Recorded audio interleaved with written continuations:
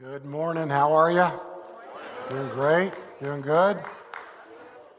All those of you online, we welcome you as well, wherever you are, here in town or out of the country. God bless you. Thanks for joining us.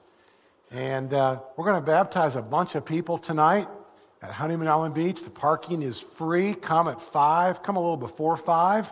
And we're going to dunk a whole bunch of people in the Gulf of Mexico tonight. We are. That's exciting. Very exciting. We're going to tackle another one of these great stories of Jesus. And before we do that, though, I want to tell you a story that took place probably about 22 years ago. I'm a senior pastor in Memphis, and this elderly couple were at our church for a couple of years, and then they kind of went off the radar. She got Alzheimer's and dementia and went into a memory care, and he went into a nursing home, and really lost track of them. And I got a phone call from the daughter, and there was a 50-year-old daughter and a 54-year-old son. And so I got a call from the daughter, and she said, will you do the funeral for my dad? And I said, sure. And she said, well, how long was the service going to be? And I said, well, usually it's about, 25 or 30 minutes at a graveside, about an hour. She said, that's too long. It's just way too long. I said, okay. How long would you like for it to be? Well, 5 minutes is plenty. 5 minutes is enough. And she said, how much do you charge? Now, she's already offended me about 3 different ways at this point. We don't charge for funerals. I shot an exorbitant amount back to her on the phone. She's out of state. I don't care if I do it or not. I'm mad. Today, I would have handled it a whole lot differently, okay? But she said, really, that much? And I said, yeah. She said, fine. And so she said, it'll be 3 o'clock graveside. So I remember, 3 o'clock in the afternoon, I'm there at 2:45 at the graveside, all by myself. And finally they show up with the limo, and the daughter and the son get out. The mother's got dementia, but she's in a wheelchair. They wheel her out, and cut 2 cousins. And literally, I think I did a graveside for I still did 15 or 20 minutes. And right when I was done, back in the limo, doors, tires are squealing, they're out of there. And I thought, why not just roll the window down and shove him out the window as you drive by, and we can make this a drive-by funeral or whatever. And I thought, man, this family's rude. A year goes by. I get a call from that same daughter. The mother had passed away. She said, would you do the service? I said, yes. I know how much you charge. She said, that'll be fine. I thought, I'm embarrassed now, because I shouldn't have said that. And she said, we're not going to be outside. It's so hot in Memphis. She was from Ohio. It's so hot in Memphis that time of year. We'll be inside at the funeral home. I said, great. So I drive into the funeral home, and there's cars everywhere. I've never, this thing is packed. I just know it can't be for Evelyn. It has to be for somebody else. They've probably got Evelyn in a closet somewhere, inside. So I kind of sheepishly go in, ask the funeral directors, where's Evelyn so-and-so? I'm not going to tell you their last name. And she said, oh, that's the big room. You're in the big room. I go in the big room, and the son, 54-year-old son's written a poem. There's 7 or 8 letters from nieces and nephews, grandkids. And I mean, the service is an hour and 10, hour and 12 minutes. Could not have been any more polar opposite than the service for the year earlier. After it was over, I went up to the son, and I said, his name was Ray Jr., and I said, we did the service for your dad, Ray, and now we just did the service for your mother, Evelyn. I said, these could not have been more diametrically opposed. He said, oh, it's real simple. Real simple. He said, my mother understood the goodness of God. And my mother was grateful for everything that Jesus has done for her. He said, well, my dad went to church. My dad showed up every Sunday. He was actually even an elder at one point in a church. He said, but my dad was never grateful for the goodness of God. Jesus tells a story about these 2 people. He doesn't call them by name. They're actually 10 lepers. In Luke chapter 17, Jesus says he was on his way to Jerusalem. He traveled along the border between Samaria and Galilee. He was going into a village. 10 men who had leprosy met him. They stood at a distance. And they called out in a loud voice, "Jesus, Master, have pity on us." When he saw them, he said, "Go show yourselves to the priests." And as they went, they were cleansed. One of them, did I say one of them? One of them, when he saw he was healed, came back praising God in a loud voice. He threw himself at Jesus' feet, thanked him, and he was a Samaritan. And Jesus asked, "Were not all 10 cleansed? Where are the other 9? Has no one returned to give praise to God except this foreigner?" And then he said to him, "Rise and go. Your faith has made you well." Now, in this story, all 10 lepers needed something from Jesus. It's you and me. All of us need something from Jesus. In this case, they needed healing. In this case, they needed cleansing. In this case, these guys couldn't go to their wives. They couldn't embrace their children. They couldn't go to the temple. They couldn't go to the synagogue. They couldn't have any kind of relationship, a job. These guys all needed something from Jesus. Why did the one guy come back?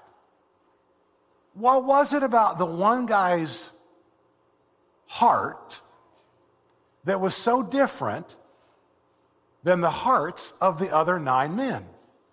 You see, I think gratitude is a condition of the heart. Gratitude is really an inside job. Gratitude is on the inside. Oh, you can write letters, you can write notes, you can email people, you can text people, you can airdrop message, you can do all that great stuff. But really, bottom line is, one guy came back. One guy said, "I've got to go back." Now, I don't know why. Sometimes Jesus healed people instantly, and other times it was like a process or a journey. There's another leprosy story where he just touched the guy was healed immediately. This story, they had to go show themselves to the priest. And by the way, there were no known cases of leprosy ever being cured. Leprosy was an incurable disease. And so you go show yourself to the priest. Well, so far in history, nobody had ever said by the priest, "Yeah, he had leprosy and now he doesn't." They might go to the priest and the priest might say, "You were misdiagnosed," or "I'm sorry, but you still have leprosy." And so these 10 guys on their way, they get healed. And you see, I think gratitude, it's not the catalyst.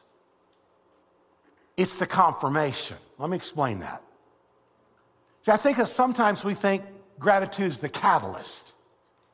And so we've been taught that externally, if we have external things happen inside of us, then we'll be thankful. And we've all been pretty much taught that if you have success on the outside, somehow you're going to feel good on the inside. We've been taught that. It's a wrong belief, but we've been taught that.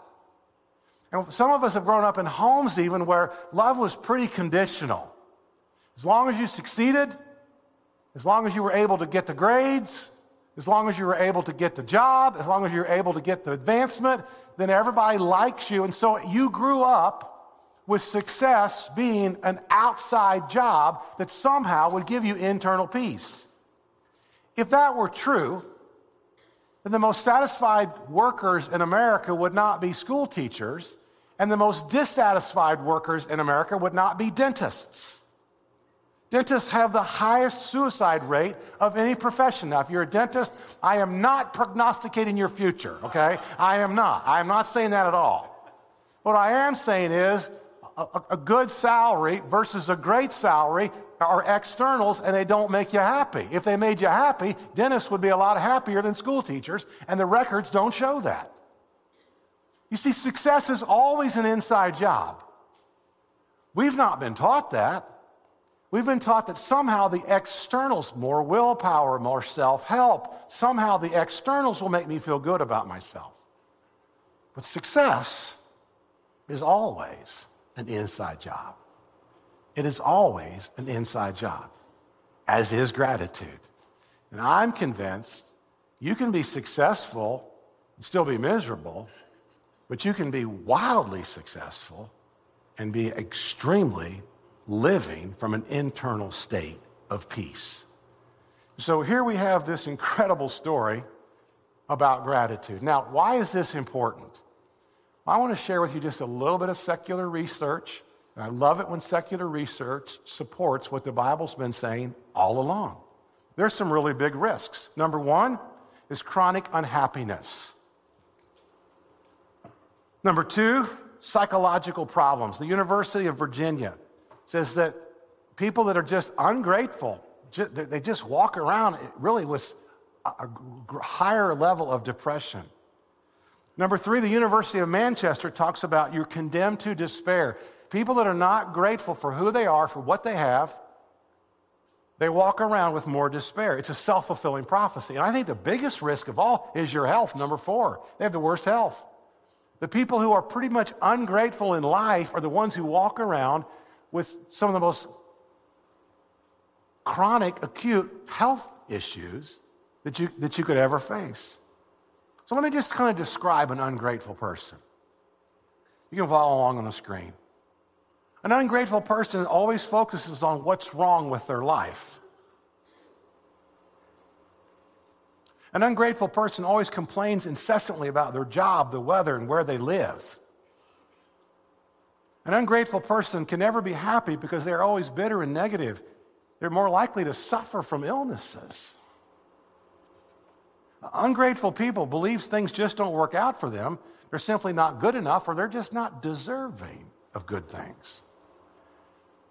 Ungrateful people, they just think that they are a victim every time something doesn't work out for them. They have anger problems because they try to convince everyone else that they are right and everyone else is wrong. See, in this story, everybody got healed, but only one person became whole. And when you think about Christendom, everybody who gets to go to heaven got saved. But not everybody who gets saved actually gets whole. So many people get saved, but they're still full of all kind of anger and bitterness and rage and malice. They're still full of greed. They're still full of lust. I mean, you can get saved and go to heaven and still be all locked up on the inside. This is a series about how you can become unlocked. And what I love about this story is that Jesus will either save your life or he will become your life. It's only two ways. He will save you and you get to go to heaven, and that's awesome. Or he will become your life. And everybody has that choice.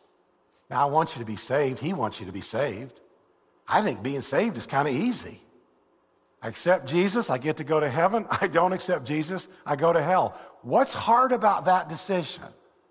How much intellectual capacity does that take to make that? It doesn't take much to make that decision. That's a pretty easy decision. But for Jesus to become my life, well, that's different. And so everyone today, here, there, is invited where Jesus doesn't just save your life, Jesus becomes your life. Look at verse 12 with me for just a second. See, Jesus was just going about his normal business, carrying the presence of God inside of him. And 10 men just kind of intersected him, just met him there in the road. Of course, they're going to stand at a distance. They're lepers. They got all kind of issues and problems. They've not been home for years. They've not hugged their wives for years. They've not been able to get close to their children for years. They've not been able to hold down a job. They've not been able to go to the synagogue or spend any time in the temple. They're at a distance. And they cry out in a loud voice, Jesus, Master, have pity on us. Just like them, we all have great needs. And oftentimes we come to Jesus out of our needs, and I think that's great. I think there's nothing wrong with that. We come to Jesus because we need a job. We come to Jesus because we need help. We come to Jesus because we're in despair. We come to Jesus because we don't know how to break this addiction. We come to Jesus because we need a do-over, right? So we come to Jesus, and he's okay with us being needy. He's more than okay with you having concerns and issues. And when he saw them, he said, go show yourselves to the priests. And on their way, the journey, they were cleansed. But one of them, did I ever say one of them? One of them, when he saw he was healed, came back praising God just in this incredibly loud voice. You see, one guy says, I got to go back. I got to go back and thank Jesus. And the other 9 are going, oh, just go to the priest first.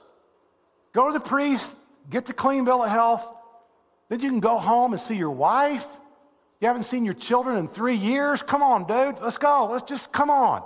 He's going, no, I can't. I got to go back. Yeah, but until you go to the priest, you don't get a clean bill of health. You can't go forward. I've got to go back. You know why? Because Jesus didn't just touch this man's skin. He touched his soul. He touched this man to the core of his being. And his soul, he would never be the same again. And when Jesus touches your soul, he doesn't just saves you, he becomes your life. This is who he is to you. He's not just my Savior, he is now my all, my everything. He becomes my life. Now, and so the guy says, I got to go back. I got to go back. And he comes back. The other guys are going to the priest. The other guys are going to their homes. The other guys qualify for jobs on Monday. He's coming back. And he's still got to go to the priest. But he's coming back, and he throws himself at Jesus' feet. Which if Jesus wasn't the divine physician, and if the guy wasn't healed, it would make Jesus the leper. Of course, none of that would ever take place because Jesus had already healed him. And he cries out in a loud voice. He's praising God in a loud voice. He's praising God. So I want to say this again. You can just get fire insurance and go to heaven, and that's great. Or he becomes your life. And everything on the inside of you changes, which is really what you want anyway. It's why you've worked so hard in business and school and life and relationships, because somehow we think those external things are somehow going to make us feel really good about who we are, and it's just the opposite. Success is always what? An inside job. It is always from the inside out. You want to be unlocked with money? You want to be unlocked with addictions and greed? You want to be unlocked with heart issues? You want to be unlocked with bitterness and anger? You want to be unlocked so that you can be forgiving to everybody and anybody in your life? You want to be all those things that Jesus, then he becomes your life. So how do you do that? How does Jesus Christ become your life? I don't want to be the 9. I want to be the 1. I don't want just to be saved. I want to be whole. I want Jesus Christ to be my life. And by the way, those are the happiest people I've ever met. They could be rich or poor, educated, uneducated, lots of toys, no toys. The happiest people I know are the people where Jesus has become their life. And they're filled with an inward state of peace and joy inside them. So how do you do that?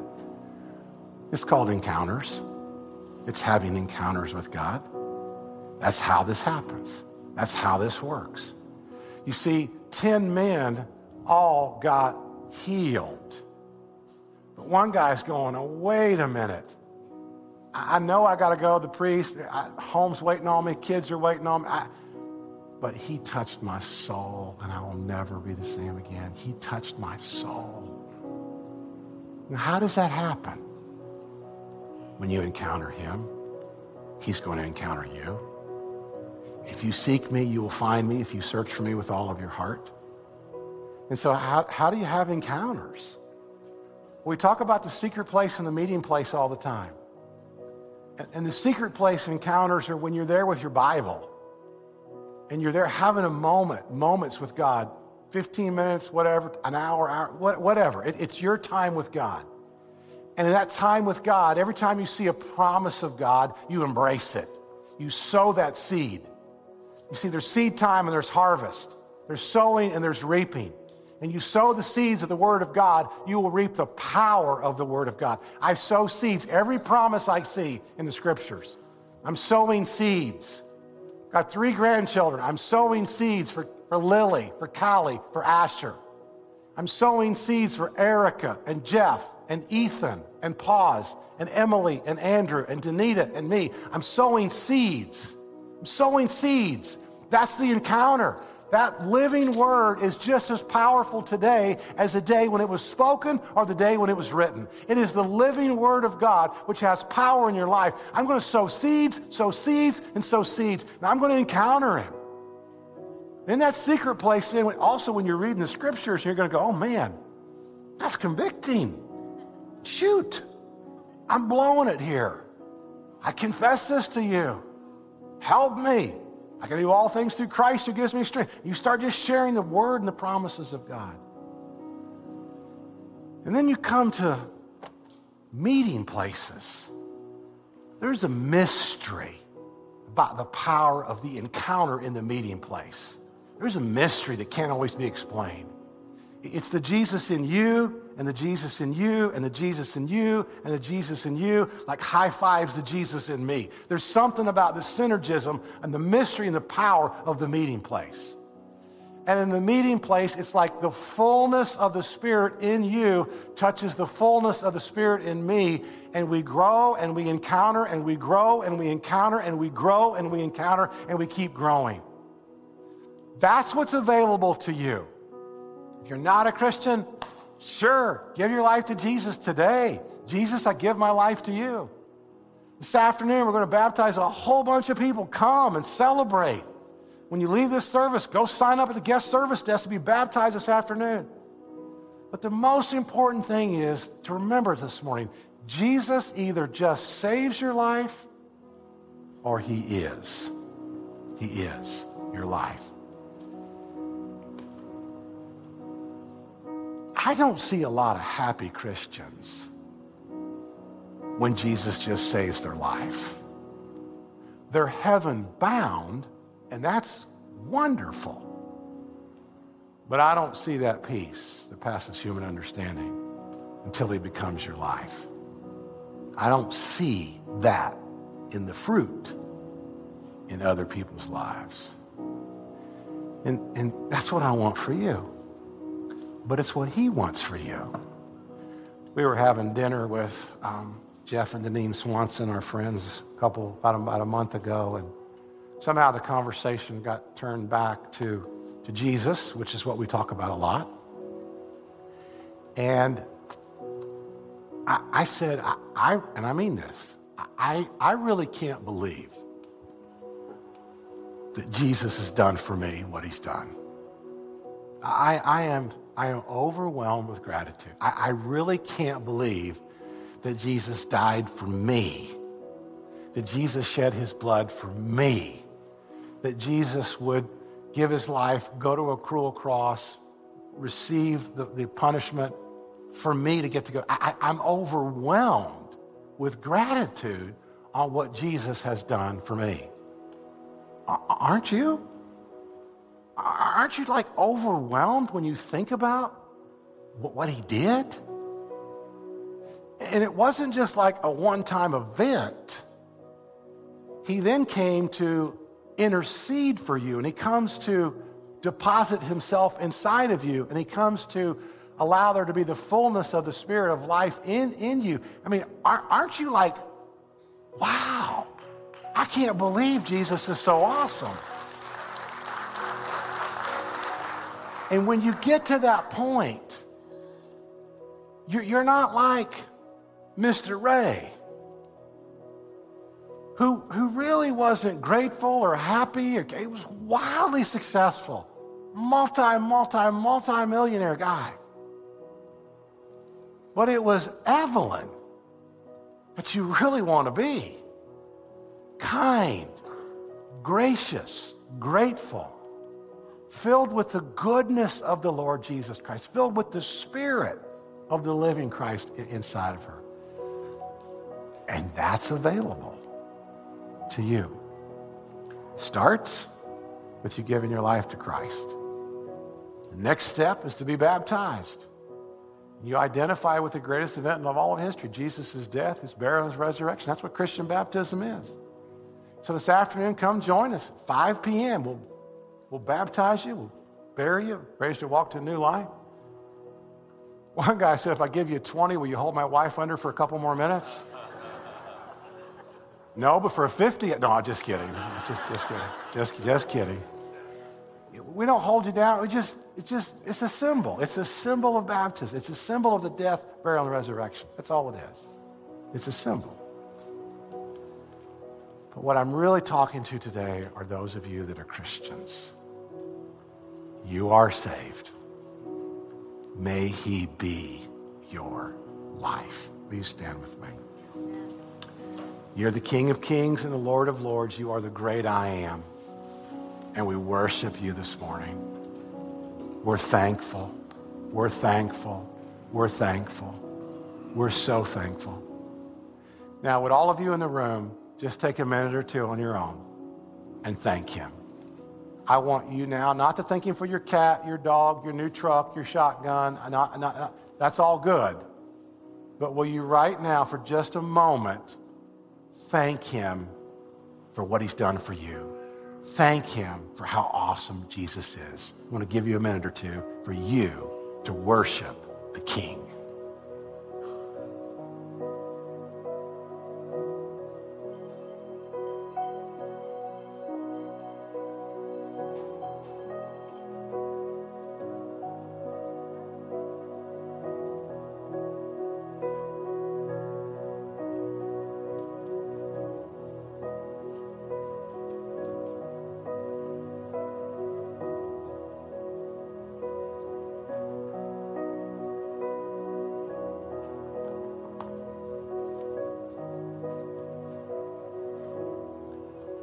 We're so grateful, Jesus.